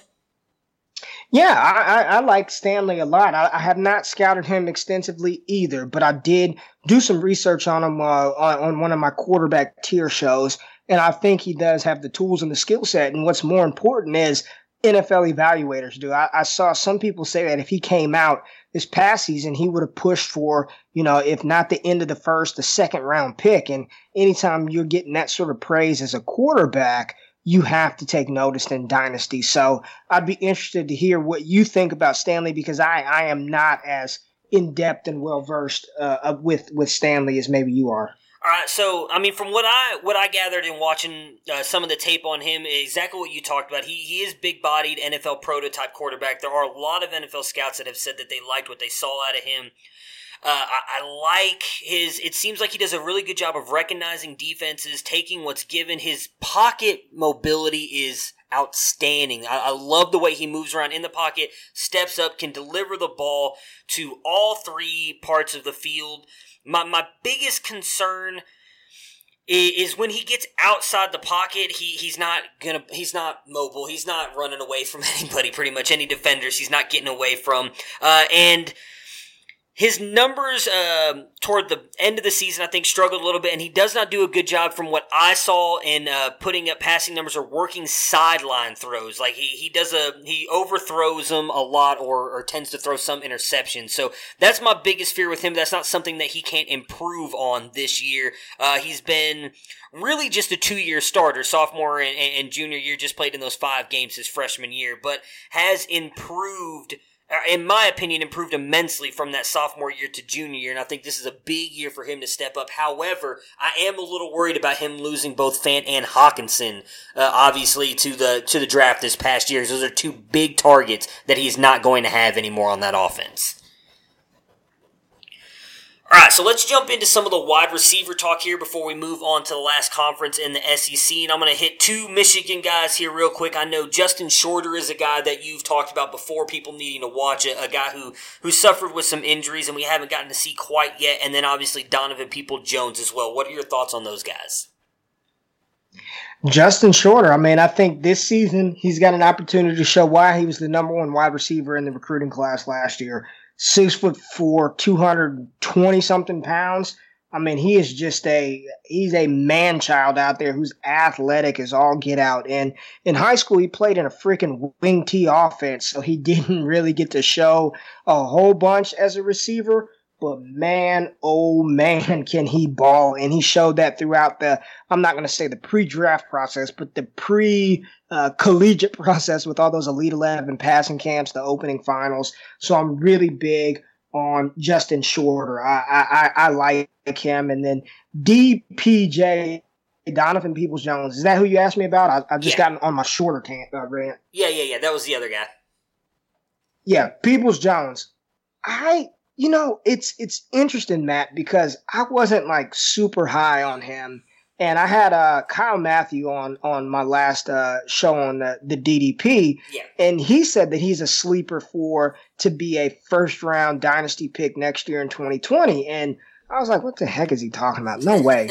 And then I looked at Matt Miller's big board, his top 32, and there goes Donovan Peoples-Jones at 25. And I was like, what? Wait a minute. Let me go back and check this kid out. But talented wide receiver. Big, fast, athletic as all outdoors. I think he's going to test well at the combine. Harbaugh is just so, you don't know what you're going to get out of a Michigan offense. They want to run the ball, but then they want to throw the ball. But then Shea Patterson is so erratic throwing the ball. Is he going to, and then they've got Nico Collins and then you got Donovan Peoples-Jones and Zach Charbonnet. I just don't know what, I don't know. I don't dislike Peoples-Jones. I don't love him. I'm just sort of neutral on him at this point in time. What about you? I know you watch Michigan a lot more and a lot closer than I do, so what do you think? Well, I honestly tend to avoid Michigan games at all possible because I just think they're a crappy team altogether. But I'm not as high on him as Kyle, but I have seen a lot of people talking about him. I'll be honest, he's another guy I have not had. I've done more looking at stuff with Justin Shorter, just based on our last conversation, than I have Donovan Peoples-Jones, but I won't lie, I did listen. I listened to every episode that you put out, and so I heard Kyle say that stuff, so I did the same thing. I've gone and I've looked, and he is on my short list. I've got about 4 guys that I'm looking at right now. As I said, I'm working on my wide receiver article.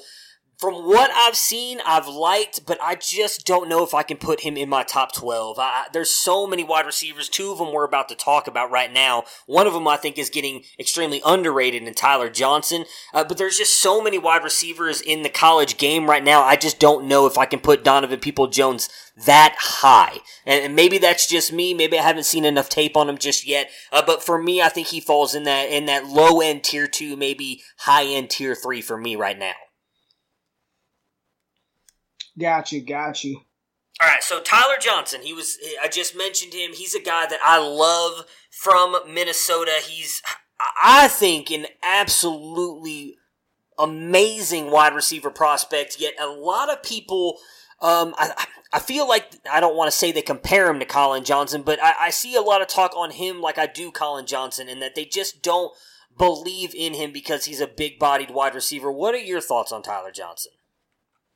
I am a Tyler Johnson fan. He is the best route runner in the 2020 class, probably the one of the best route runners in college football, period. I am a Tyler Johnson fan. He is a tier 1 wide receiver prospect for me. Any wide receiver who has a 50% dominator rating. Understand what that means. That means that the total percentage of offensive yards and touchdowns that this guy had from the receiving position, over 50% of it went to Tyler Johnson. Absolutely unstoppable, with another talented wide receiver on the other side of him in Rashad Bateman. But Johnson is, man, he's good. He's got reliable hands. He's not a blazer. There was one play, I believe it was versus Iowa, where he pulled away in the open field and got caught. And I was like, come on, Tyler, you gotta get in the end zone. But I think because he's a senior, and a lot of people kind of knock prospects for staying into their senior year. Yeah. But I think there's something to be said about him playing and learning the nuances of the game and learning those small subtleties. I believe that he could walk into an NFL roster as a rookie and be, let's just say, a wide receiver. I'm not going to go high end.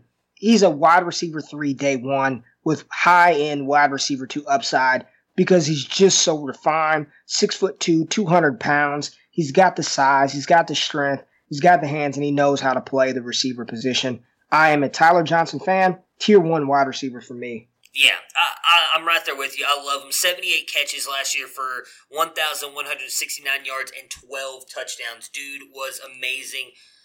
And let's talk about possibly the best wide receiver in the Big Ten. And I'm, like I said earlier, you could put him in the argument being right up there with Jalen Reagor and Jerry Jeudy as the best wide receiver in college football right now, and that is Rondale Moore. I watched him destroy the Ohio State Buckeyes last year in that embarrassment against Purdue. What are your thoughts on Rondale Moore and just... rushing, receiving, he can do it all. Tell us why he is one of the best college prospects in the game. Call it hot take, call it whatever you want. Into 2019, Rondale Moore, Devy, wide receiver 1, period. He's that good. I like it, man. He's that good. 114 receptions as a true freshman, over 22 all-purpose yards. Won the Paul Hornung Award as a true freshman as the nation's most versatile player. And the last 3 offensive players to win that award, Christian McCaffrey, Odell Beckham Jr., and Saquon Barkley.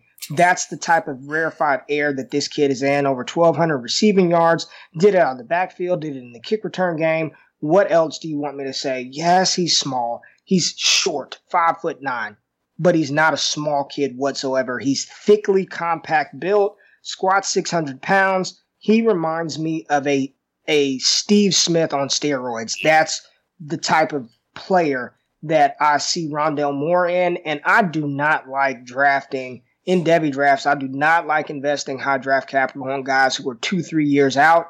I have no problem selecting Rondale Moore in the first round. I want him. I believe I got him in our league. I want him everywhere I can get him.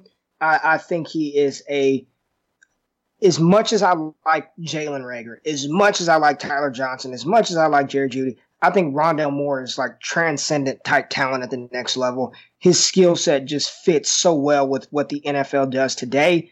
He's and Matt, I know you'll speak to it.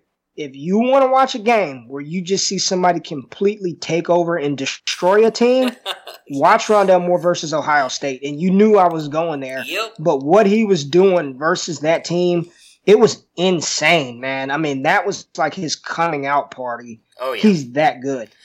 Yeah, I mean, I watched it obviously live firsthand. There was things being broken all around my house. And then just going back again and watching it this summer gave me a lot of respect. I mean, I hate to put it this way because I am a very, very emotional person for anybody who knows me. When Baker Mayfield planted that flag on Ohio State's field a couple years ago, I was like, this guy sucks. He's horrible. He's nothing. He's not going to do anything in the NFL. And then I started watching him over the summer. I was like, God, please, Browns, draft him. Please draft this kid because he's going to be amazing. and I felt the same way about Rondale Moore when I watched him just destroy the Buckeyes last year. And then I went back and watched him, and I'm just like, oh my God, this guy is ridiculous. And I agree with you. When Steve Smith was going to be the comparison I was going to make as well. I think he's faster, and he is just completely well built. I know he looks small, but man, when you see him breaking some of the tackles that he breaks as well too, you can tell this kid is put together. He is phenomenal, and I would almost guarantee you, if you had not listened to us at all, if you not hear Ray say that he was a true freshman, if you were to watch him out there and play, you would think he was a junior or sophomore getting ready to come out and enter the NFL. That's how good he looks. So I'm right there with you. Goes back to your take earlier about Jerry Jeudy. I just think maybe it is what you were saying, and everybody gets to watch them because their big name program in Alabama, Purdue, is not really on a lot of people's radar unless you're a Purdue fan. So you're watching Jerry Jeudy every week, but if you go and watch a guy like Rondale Moore, Jalen Reagor, and CeeDee Lamb, I can almost guarantee you those guys are not even a full step behind Jerry Jeudy right now. I think going in this season, they're all right there, and Rondale Moore being the closest, in my opinion. All right, last conference before we get out of here, the SEC. So in the SEC East, the Georgia Bulldogs, Kentucky Wildcats, Florida Gators, South Carolina, Missouri, Vanderbilt, and Tennessee. I'm assuming it's Georgia for you easily in the SEC East? Yeah. Okay. In the West? It's Georgia. In the West, we got Bama, Texas A&M, LSU, Mississippi State, Auburn, Ole Miss, and Arkansas. Who do you have winning the West? Alabama winning easy? Maybe a little bit of trouble? What you got? Man, I'm going to say this. And when we tried to do the show a couple of weeks ago, it was Alabama easy. Yeah. I think LSU wins the West. Ooh, I think the loss of Dylan Moses is going to cripple them. I think that is an enormous loss for Alabama. Yeah. I think LSU, God, this division is so good. I mean, I think LSU wins the West. I think Joe Burrow takes a step up. They're going to pound Alabama down their throats. I think LSU, man. Yeah, I'm going LSU. I'm going to upset. Hey, I'm right there with you. So when that happened, that's when my thoughts changed as well, because Nick Saban even came out, I want to say it was a couple weeks ago, he was doing some of his preseason talk, and he even talked about that linebacker for him was his weakest position on his entire football field. And then they lose him. I'm telling you, man, I feel like I'm being an idiot saying this, but I am a little worried for Alabama. And I feel like Alabama, for college football is what the Patriots are to the NFL. You never bet against them. But, I mean, I wouldn't even be surprised if the Aggies are right there with them as well. I don't think the Aggies are a bad team as well. I don't see them winning the West, but I can see them putting up a fight with them as well. I'm taking LSU. Maybe I'm putting too much on Joe Burrow in this defense, but I like what I saw out of them last year. Obviously didn't have a great year, Joe Burrow. First year really in that system. He was considered a fairly decent prospect at the time when he joined Ohio State and transferred out. I'm going to give him the shot. I'm sticking with him as well. I like LSU. I like that call. So you got LSU and Georgia. Who do you have winning the SEC altogether? I think the Georgia Bulldogs, Kirby Smart, they finally get it done. They pull it off this year. They should have done it the past couple of years, but they finally pull it off, and they get it done this season. All right, so before we talk about any playoff stuff and everything and get out of here, let's talk about some of the top prospects. And, I mean, they're all almost on 2 teams, so we can kind of just quickly fly through these guys. We'll start with Alabama side. Obviously, you have Tua, Najee Harris, Jerry Jeudy, Henry Ruggs, Jalen Waddle. Just kind of give me your thoughts on those 4 guys, the guys that are going to power this Alabama offense. Yeah, Jerry Jeudy, first-round NFL pick. He's going to be a first-round dynasty pick in rookie drafts next year. The top wide receiver, or top 2, or top 3, however you want to slice it. He's an absolute stud. I mean, he's going to just dominate this season with Tua. So is Henry Ruggs. I think Henry Ruggs is going to be a better NFL player than he is a college player. The problem is they've got four wide receivers who are going to be drafted to the NFL. Devonta Smith, Jalen Waddle, Henry Ruggs, and Jerry Jeudy. There are just so many doggone people for Tua to throw the ball to. And Tua is very good at surveying the field and spreading the ball around. So I just don't think Ruggs is going to have the volume. But any wide receiver who could potentially run a 4.2 40-yard dash, he's going to be drafted high. He's probably the closest thing athletically, and he's even more refined than this player coming out of college.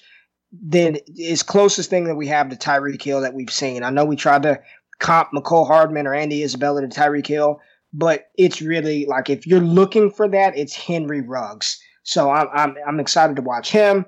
Jalen Waddle is a stud, and we don't have Devonta Smith on the show sheet, but he's a really good wide receiver prospect as well. Najee Harris, I think he's got to show us a little something this year. He's got all the talent in the world. He was like the number 2 overall player in his recruiting class, with Trey Sanders, the talented incoming freshman, going down for the season with that foot injury. It's going to be the Najee Harris and Brian Robinson show. So excited to see what Najee can do. He's a 6'3", 230 pounds. It's like another Derrick Henry, but he seems to be a little more athletic than Derrick Henry. And then Tua Tagovailoa, what's there to say? He's going to be probably the first pick in the NFL draft next year, or the first quarterback taken at least.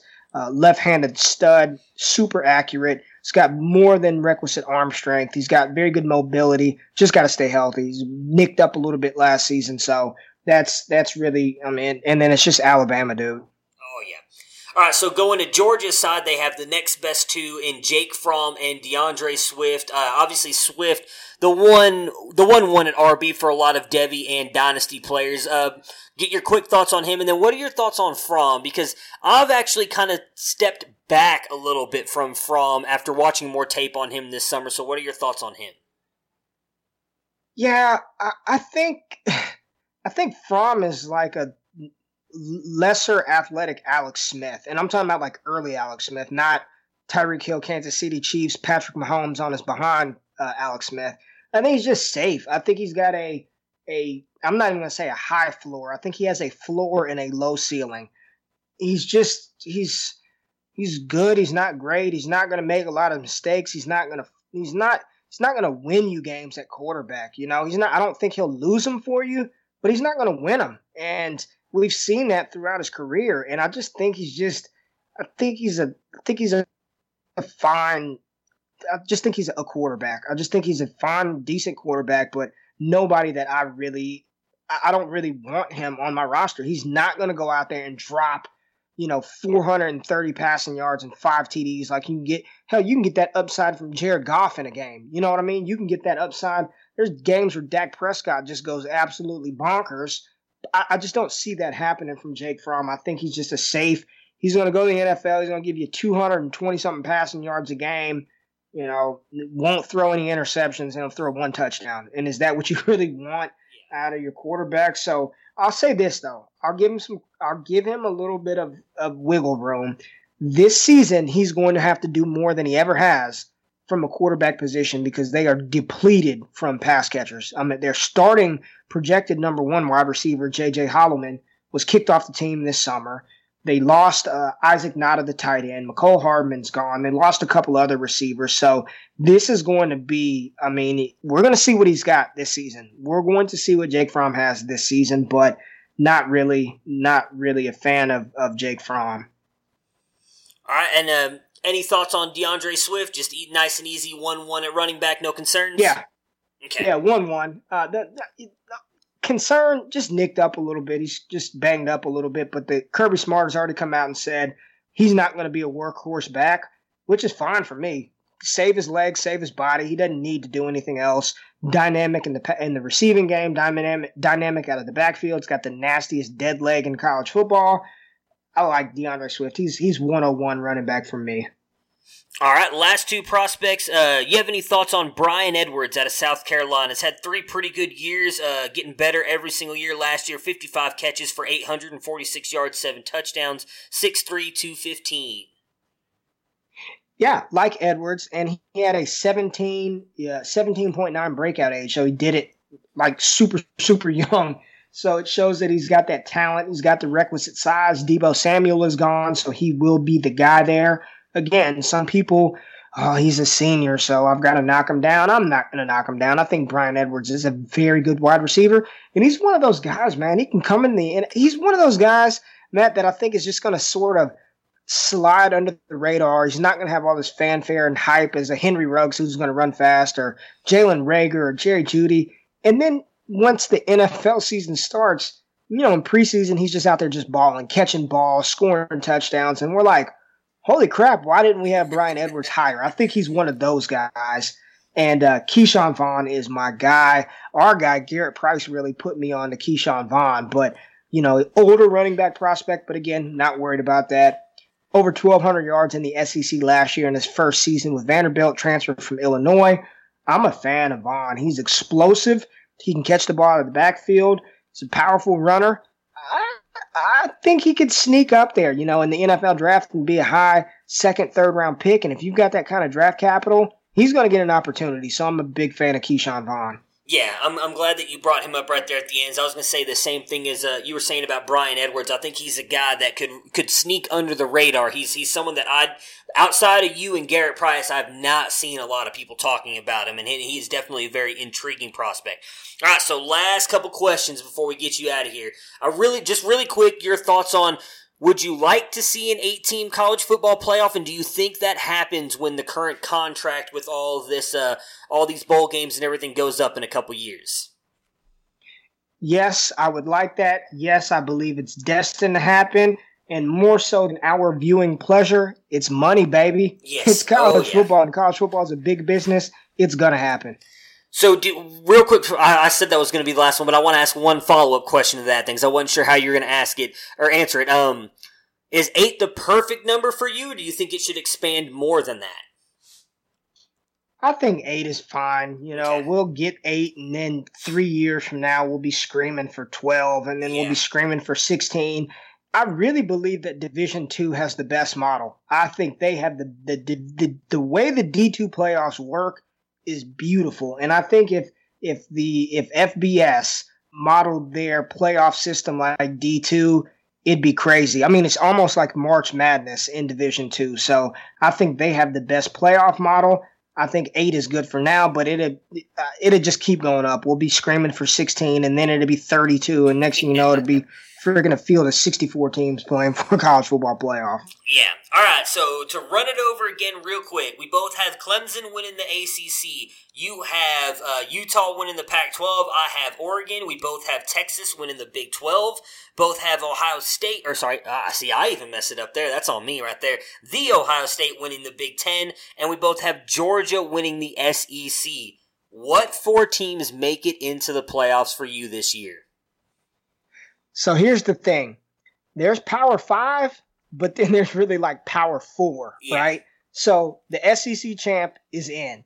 The Big 12 champ is in. The SEC champ is in, so Georgia's in. Yeah. The Big 10 champ is in, so Ohio State, they're in. Clemson is in. The ACC champ is in, so that leaves, are you going to take the Big 12 champion or the Pac-12 champion? And unless you've got that USC, that old Reggie Bush USC following, I don't care how good Utah or Oregon are, they're not getting in over Oklahoma or Texas. It will be the Big 12 champs. So it's going to be Texas, Georgia, the Ohio State, and Clemson, the Final Four in the playoffs. All right, so I'm going to go Clemson, the Ohio State. No, Georgia will probably definitely go above Ohio State just based on their schedule. So Georgia, the Ohio State, and then I'm going to take Oregon. I do think Texas wins the Big 12, but I think it's a repeat of what happened last year, and I think Oklahoma and Texas end up beating each other or losing somewhere, playing again. They both go in with one loss. Into the Big 12 championship game, I apologize. And Texas wins that, winning the Big 12 championship, but Oregon goes undefeated, defeating Utah in their in the Pac-12 championship, and that's what gets them in over Texas. I could be wrong. Obviously, if Texas goes undefeated, I agree with you 100%. They're going to end up in there. So then that would put I would assume, that means Clemson and Texas for you, and then Georgia, Ohio State. Who wins those games and who ends up in the national championship? Clemson beats Texas to go back to the national championship, and that Georgia defense is a little too much for Ryan Day in his first season and Justin Fields there. It's Clemson, Georgia, national championship, and Dabo Swinney does it again. Ooh, Clemson Tigers wins the national championship. So I'm going to go Clemson beating Oregon, and then I think Justin Fields exacts his revenge on Jake Fromm, kicking him out of Georgia, and the Ohio State Buckeyes make it and then get absolutely destroyed by Clemson like they did a couple years ago, which is going to be embarrassing because that's happened just way too many times on that national championship stage against Florida, and was it LSU was the other one? I'm pretty sure. I don't know. I still have nightmares about those games, but man, thank you so much for jumping on and doing this with me. I love college football, and I love talking to people who are passionate about it. You are one of, if not the best follow on Twitter when it comes to Devy in college, and I truly mean that. I'm not just trying to prop you up because you came on the podcast, man. I love listening to your podcast. I talked about it in the intro. I'll say it again, Destination Devy. If you guys want to know anything college football, you want to get all kinds of great knowledge. He brings on great guests like Kyle Matthew, who we've had on here before as well. You do a great job with that podcast. You've already shot up the ranks. We were talking about it in DMs the other day, how quickly your podcast has risen up, man.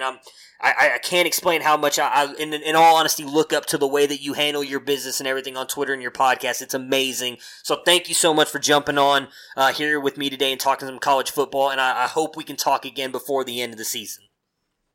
Absolutely. Anytime you guys want me on, I enjoy the work you do. Love your show. You and Dennis do a fantastic job. Love what you're doing at Dynasty Nerds. Nothing but love for those guys. So anytime you want me on, you let me know and I'm here, bud. All right, man, I appreciate it. Have a great night, and if you're going to get on and watch the rest of the college games, man, enjoy the weekend, and we'll talk again soon. Yes, sir. Thank you, Matt. Prepare for glory! I don't know if you got your pop